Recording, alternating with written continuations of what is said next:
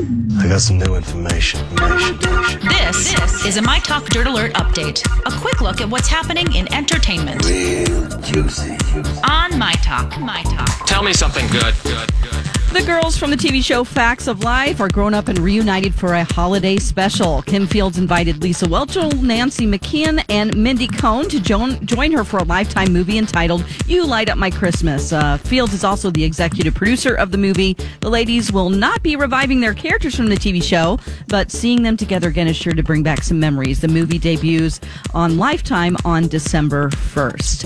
Guitarist Eddie Van Halen has been pretty active and upbeat while flying between Germany and the United States for throat cancer treatments. In fact, he was at a Tool concert in LA on Monday night, which he was pretty stoked for. He's also been seen out buying exotic cars, swinging by a McLaren shop in Beverly Hills, and greeting fans. And there was a lot of speculation on his health, with rumors flying that he was on his deathbed. That is not the case if he's going to a Tool concert.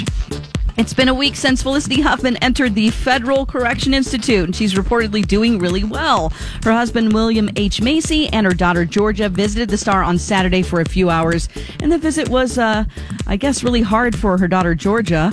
According to Entertainment Tonight, Huffman is in a room with inmates with a toilet in the middle of the floor. She's in prison garb, and there's work duty. It's pretty serious stuff. I'm sure it is pretty hard for her daughter, Georgia, since she probably thinks I should have just studied, and now my mom's in prison.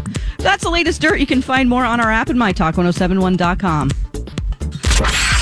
That's great. Keep those periodic updates coming. My Talk Dirt Alerts at the top of every hour and at 8:20, 12:20, and 5:20 on My Talk 1071.